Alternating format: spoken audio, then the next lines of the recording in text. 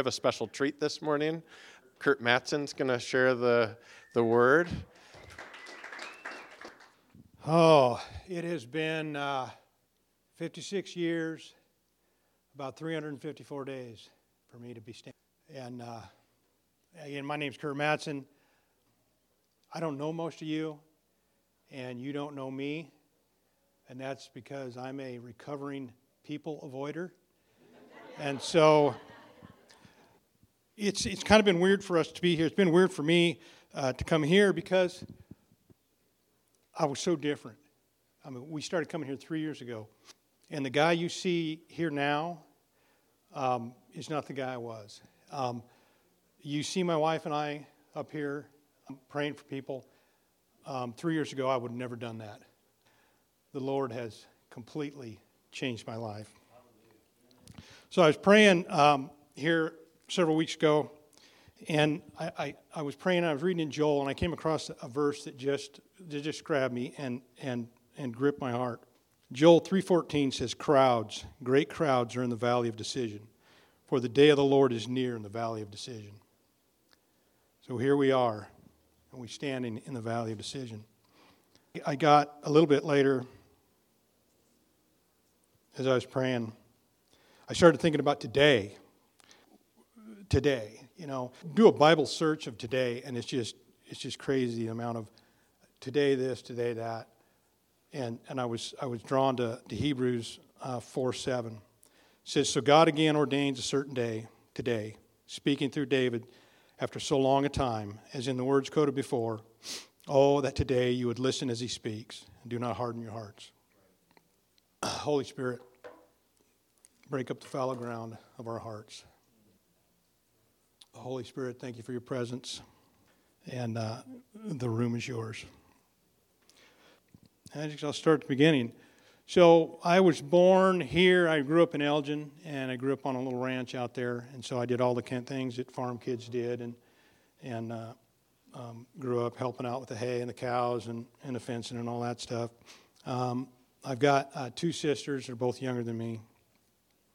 I remember going to church a few times as a kid, but we didn't attend church. My mother did when she was young and before she got married, but then my dad's family never went to church, and so she quit. So I didn't grow up in the church. But, I was a good kid, I guess. I thought I was a good kid. I think I wanted to please my parents and do what was right. I was a very shy and nervous kid, and it completely controlled me. And I kind of wonder now if I wasn't, that was anxiety, and I know that now. And I really didn't, more than pleasing my parents, I didn't want to get in trouble, And so I didn't like being in trouble. I didn't like conflict, and I avoided it at all costs. We didn't talk about anything in my family. We did not talk. And so it was, I think, anxiety. I didn't drink or party in high school. And it's interesting because the kegger site was like 1.5 miles up the road from my house, and so it was more of the social anxiety and I just couldn't interact with people, and it just controlled me, and I didn't want to get in trouble. And I think back, a lot of ways, those were kind of the sideboards that kind of kept me out of trouble. Anyway, and in high school, I always found myself in leadership positions. I was student body vice president, student body president. In FFA, I held offices all the years in my high school. And I hated it. It was torture, And any of the contests, like parliamentary procedure or whatnot, in FFA, it was horrible. I was so nervous that, I'd end up in the bathroom throwing up before every event. And I just hated it. But I always found myself in those places. College was no better, the anxiety still controlled me. I avoided people, avoided situations. And I ended up enlisting in the National Guard. And I think probably the reason I enlisted was I didn't want to tell the guy no.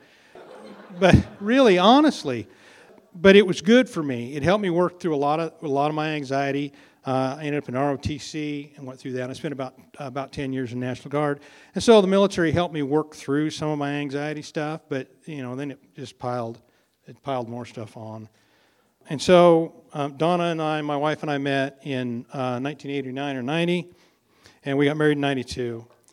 And I was not a Christian when we met, but she was. And I remember at the end of our first date, she asked me if I believed in Jesus. And I thought, well, I guess I believed that he existed, but I didn't understand what the question really meant. And so she loaned me a Bible that summer, and I started reading in Matthew. And I got to Matthew 7, 3 through 5, and it hit me like a 2x4. It says, "Why do you see the speck in your brother's eye, but fail to see the beam of wood in your own? Or how can you say, 'Let me remove the speck from your eye,' while there is a beam in your own eye? You hypocrite." And I realized how judgmental I am, or was. And I truly was. And it really convicted me. And so I continued reading through the summer. When I got through Matthew to the crucifixion, I was in tears. I was just heartbroken. But I still didn't understand how to be a Christian. And so I prayed the sinner's prayer, and I didn't receive. I mean, I knew it was a big deal. I knew it should be a change, but I didn't feel what I thought I should feel. I didn't feel that confirmation. And so one evening, Donna and I were together, and out of frustration, I know, she asked me, she said, "Why won't you pray to receive Christ?" And I said, "I do. Every night I pray, every day I pray." And it was at that moment that I knew. I felt the confirmation that I knew I should receive. And it was sometimes later that I understood. Romans 10, 9 and 10 says, "If you confess with your mouth that Jesus is Lord and believe with your heart that God raised him from the dead, you will be saved. For with the heart one believes and has righteousness, and with the mouth one confesses and thus has salvation." So I knew that I knew that I knew then. So I remember being at the ranch shortly after that, and I was sitting out in the woods. I was sitting against a tree, and I was praying. And I got this sensation that I was sitting in the ocean, and I just felt wave after wave of warm water washing over me. I didn't know what that was. I did not know. This was in 1990 or 91. I did not know until late in 2019 that was the Holy Spirit. It was sitting right there with Mitch, and he's teaching on the Holy Spirit, and I'm sitting there, and I did not know for 30 years that was the Holy Spirit.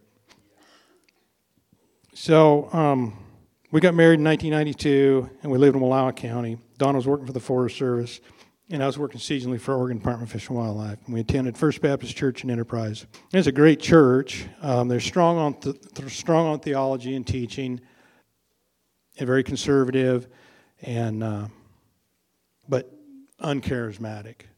But I learned a lot there. There's some really great men there that taught me Scripture, and I learned to serve. And I learned serve. I spent a lot of time with a lot of older men, nailing roofs and on people's houses and things. I learned a lot. It was a great experience.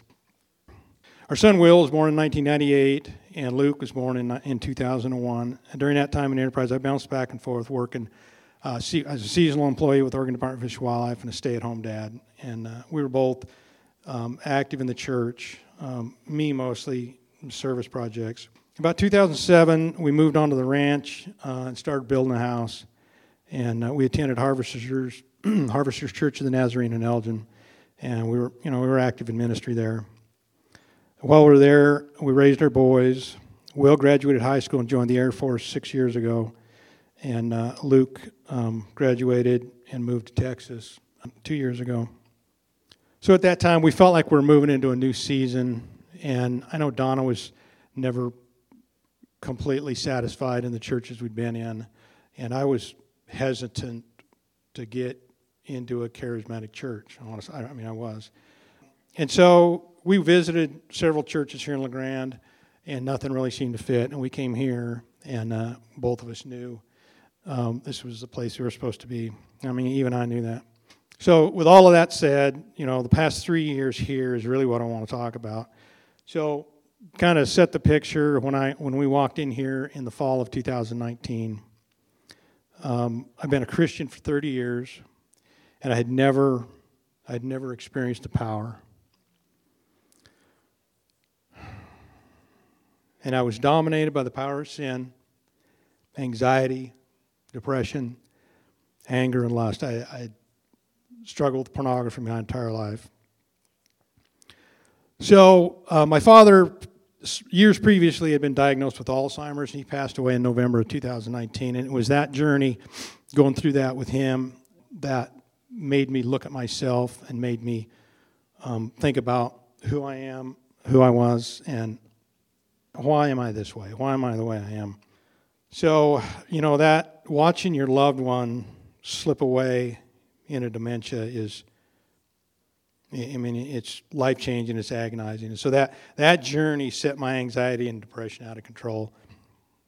I was drinking more than I realized, and the anxiety thing is just piling on me. Anybody that's experienced anxiety, when that stuff starts stacking up, you get to a point where you can't do anything. You're just frozen. And it seemed like it was always the wrong time, the wrong day. Wildflower would call and say, your dad, we're having some issues with your dad today. Can you come up? And so I'd drop whatever I was doing and drive up and spend some time with Dad, and I'd go home. And my comfort food was chili cheese tater tots and whiskey. I still like the tater tots. I don't recommend the whiskey. So back to 2019 fall, sitting here listening to Mitch talk about the Holy Spirit. And he said, I'd never heard anybody speak about the Holy Spirit this way. He said he flows, he blows, he washes, he fills. He makes you a better version of yourself. And Mitch asked around the circle there, have you received the baptism of the Holy Spirit? Those kinds of questions for me would just scare me to death.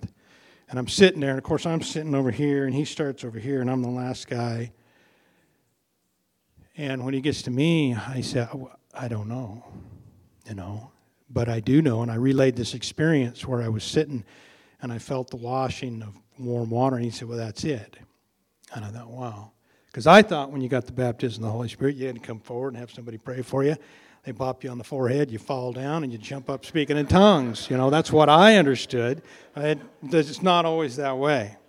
So, so again, I started to ponder myself in the way I was, and I knew that I was tired of being the way I was. And I'd always struggled with hope, with hope. I felt hopeless. And I was filling in, leading a Bible study that I go to, and one of the guys, we were in Romans, and one of the guys answered his answer to a question that Dale, and he asked a question, I don't remember what the question was, but this guy's answer was, there's always hope. And this guy, the answer, he's one of these guys that when he says something that's probably true, even if I don't believe it's true, I need to figure out why it's true, because it probably is. And so I thought, really, there's always hope. And I had read this verse. Later on, I was leading when we went into chapter 5. In Romans chapter 5, it says, verse 3 through 5 says, not only this, but we rejoice in suffering, knowing that suffering produces endurance, and endurance character, and character hope. And hope does not disappoint, because the love of God has been poured out in our hearts through the Holy Spirit who was given to us. That looks a lot like a mathematical equation. And so I knew that progression must be true. I didn't necessarily believe it or feel it, and so I just decided to believe it until it became true. So shortly thereafter, Donna sent me a link to a Derek Prince video, and he makes this statement. He says, anxiety is a familial spirit. And I had the realization that I had a spiritual problem. The way I was a spiritual issue. And so I got to looking, and I started seeing patterns in my family history of anxiety and depression and anger and lust. And so I knew I had a spiritual problem.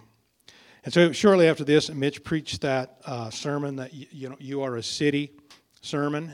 And that was, it was January 2020. And he preached that sermon, and, we're like a city. We got potholes, we got broken walls, we got neighborhoods that we stuff our stuff in, and we wall it off, and we don't ever go there. That's who we are inside. And at the end of that service, he announced that evening he was going to have a deliverance and healing service. And those types of things would just, they terrified me. Until that day, I would have never gone to a service like that. And I knew I had to go. And so to understand who I was when I walked through those doors in January 2020, I was controlled by anxiety and depression, anger and lust. And I was sick of it. You know, my anxiety was so bad at that particular time, I would stay up late at night because I knew if I went to bed, I'd go to sleep, I'd wake up and it'd be tomorrow, and you got to do it all over again. I was always drinking late at night. I remember staring in the mirror at myself late at night and not knowing who's this, who am I looking at? I don't know who this is. I hated myself. Like I said, I felt like there was so much stuff stacked on me that I was frozen and I'm unable to accomplish anything. So when I walked through those doors, I was at the end of myself. I was just done. I couldn't be that way anymore. And I'd never been to the service. Mitch walked by. I'm sitting back there nervously waiting for this thing to start, not knowing what to expect. You know, my anxiety hated that. And Mitch walks by and he says, "Have you ever been to one of these before?" And I said, "No." He says, "Me neither." And I was like, I said back to him, I said, "The one thing we do know is that Jesus is going to be here." So, Mitch, we get started with the service, and we're going through. You know, Mitch at the beginning he told us, there could be, there could be some spiritual manifestations. Just be quiet and breathe. And I'm sitting there, and Mitch is praying, and I start feeling this tingling sensation start in my lower abdomen, and this tingling just works its way up to my chest and passes out of my mouth. And the first time that happened, I thought, I was stunned. I thought, it's happening. And so that happened like 3 or 4 times. The last time, I had this sensation, and I breathed it out, and as I breathed it out, my lips went numb, and it passed. And I was free. I knew it.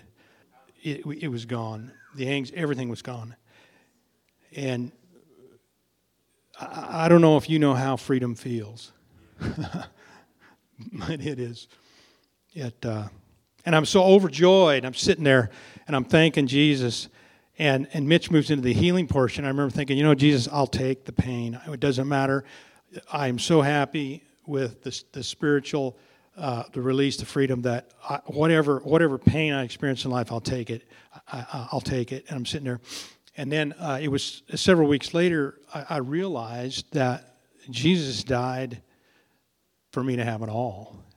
And for me to pick and choose through his gift like it's a buffet table is wrong. And so I came to that understanding. Prior to this past week, getting ready for this message, I used to think people would say, deliverance is a process. And I thought, no, mine was instantaneous. But then there's so many other things that the Lord has done for me and to me in the last 2 years. I thought, well, it's a process. Sometime in the last 2 years, Mitch preached a sermon on confess your sins to one another and be healed. And so from James 5:16, it says, "So confess your sin to one another and pray for one another so that you may be healed. The prayer of a righteous person has great effectiveness." And so I'm sitting in the back there next to the door, and Mitch is preaching. And I don't remember anything specific that Mitch said, but it was just the Holy Spirit. I felt the weight and the gravity of my own sin. And, it was crushing my heart. I knew the damage my sin had done to my wife and my boys. And I'm sitting there, and I can barely contain myself. Prior to this, I'd never been an emotional person, and honestly, I think the tears that I experience now are not necessarily emotion, but I sat back there, and I barely held it together. But I made it home, and that afternoon, I sat down with Donna and had one of the few real conversations that we've ever had. And I apologized to her for what my sin had done to us and her and our boys. I just sobbed, and I just broke down crying. I've never cried like that. Never, not ever. I don't know. I personally can't think of a reason to cry like that. I'm sure there are, But anyway, I sobbed like I had never cried before. And it was a real breakthrough for me. I think and for now, tears are how I react to the presence and the activity of the Holy Spirit now. And so there's a couple verses that stuck out to me from Jeremiah. The Lord said to Jeremiah in chapter 8, verse 21, this is the Lord speaking to Jeremiah. The Lord is about to judge Israel for their disobedience. And this is what Lord God says to Jeremiah. My heart is crushed because my dear people are being crushed. I go about crying and grieving. I am overwhelmed with dismay. So that's the heart of your God. That's the heart of the God of the Old Testament right there. Herman preached a message this was January 2020. I had to look it up. I remember that he preached the message on the language of tears. I didn't know when, and honestly, at the time he preached it, it didn't speak to me at all. But I went back and found it on SoundCloud, listened to it and listened to it again, and it really helped me understand what's going on. I couldn't understand why I'm crying, why I'm weeping when I am. And so I'm trying to reach out and trying to figure out what's going on. I heard this guy, Corey Russell, talk about the gifts of tongues, tears, and travail. And I'm like, last night I couldn't sleep. I was up late, and I thought, Lord, what do you want to talk about? And I got lots of books to read. And I don't want a bunch of new information swimming around in my head before I kind of talk tomorrow. And so I found this book that I read by Corey Russell, and this is an excerpt for what Corey says. He says, most mornings when I first wake up and open my Bible, I begin to weep. I don't fully understand it, but I know it's tenderizing my heart and my spirit, as well as preparing me for the spirit of revelation to hit me. Most of the time we think we're not strong enough to serve God. Honestly, most of us aren't weak enough to serve God. So God has given me a prayer burden for the lost. We started coming to Monday night prayer about the time of the COVID lockdowns.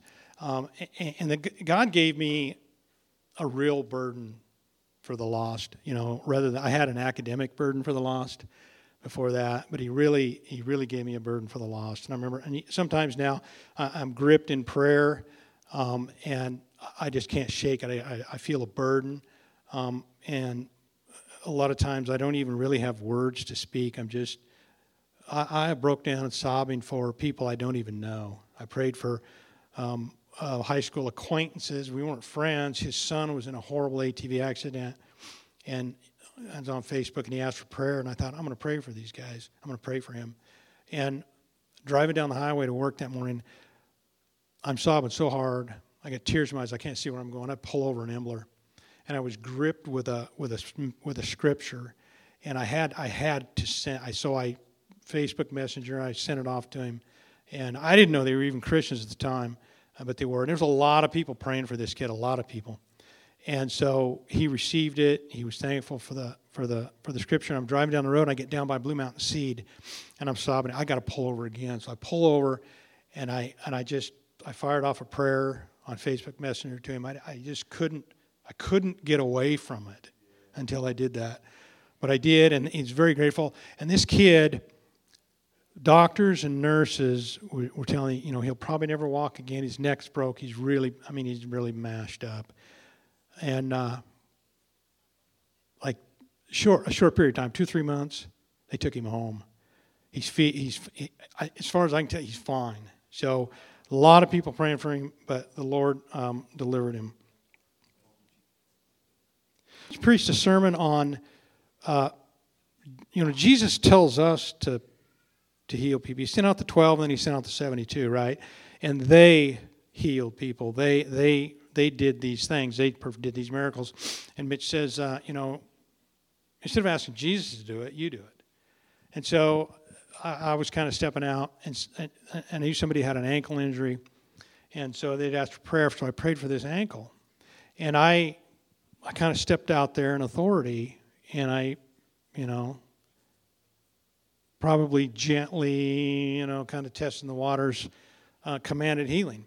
Well, the ankle got better for like a day, and then it went back to painful again. And so I was asked to pray again, so I did, and it was the same result. And I thought, what's going on here? What am I not doing here? Why can't we get this thing done? We get it completed. And so I thought, well, maybe I'm not taking authority.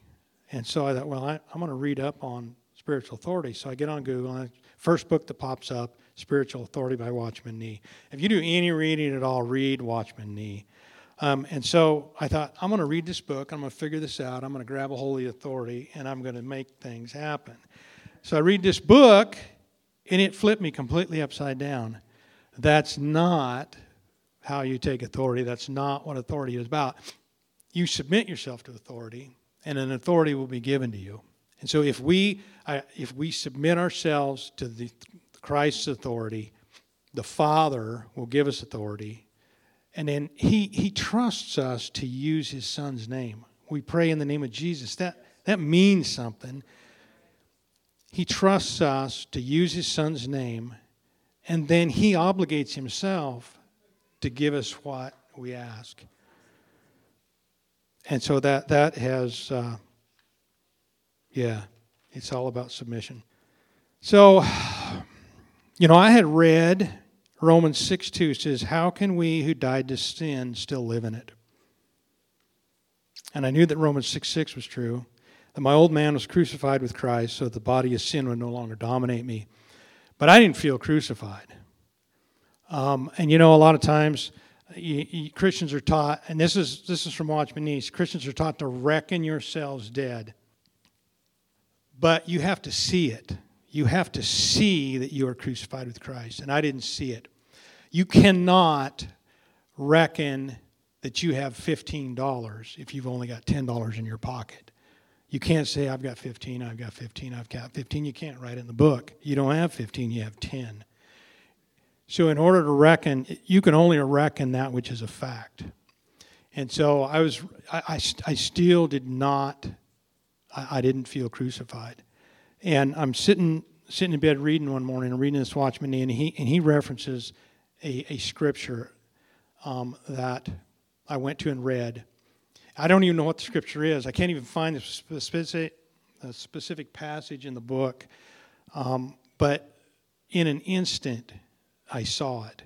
I knew that I was crucified in Christ. It's probably by design that I can't find that, because those are moments you really can't recreate, and you take them. They're part of you. You stand on them, and you walk forward. So it's sin no longer dominates. The power of sin no longer dominates my mind. It doesn't control me. I truly want to do what God wants me to do. I'm going to close with this. So one day, not too long ago, I was contemplating, what is it to see Christ as he truly is? And so 1 John chapter 3, verse 2 says, what we will be has not yet been revealed. We know that whenever it is revealed, we will be just like him, because we will see him just as he is. And what is it to see Jesus as he truly is? And so if we look at John chapter 20, Thomas says, unless I see his wounds, I will never believe. And 8 days later, Jesus showed his wounds to Thomas. In Revelation 5, John sees a lamb in heaven that appeared to have been slain. Jesus carries his wounds in heaven.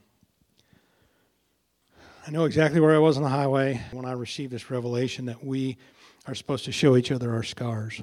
The things that Jesus brings us through, the things he heals us of, are to his glory. And the Watchman Nee says our ministry is only as wide as our wound.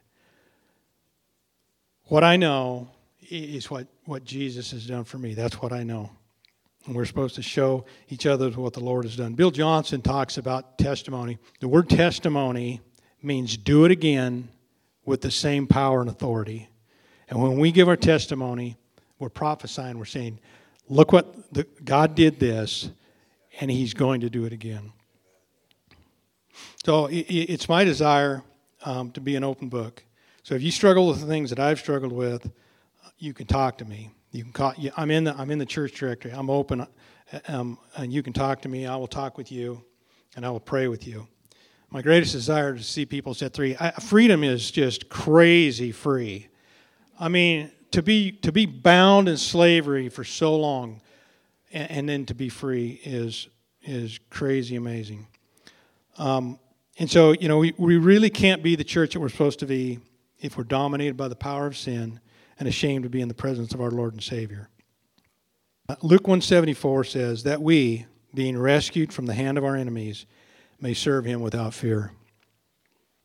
So I'm going to ask Donna to come up, and I want to just invite you to come. If you feel the Holy Spirit working on you right now, and if you struggle with the things I've struggled with, and you feel like you want to, come forward, and I want to pray for you.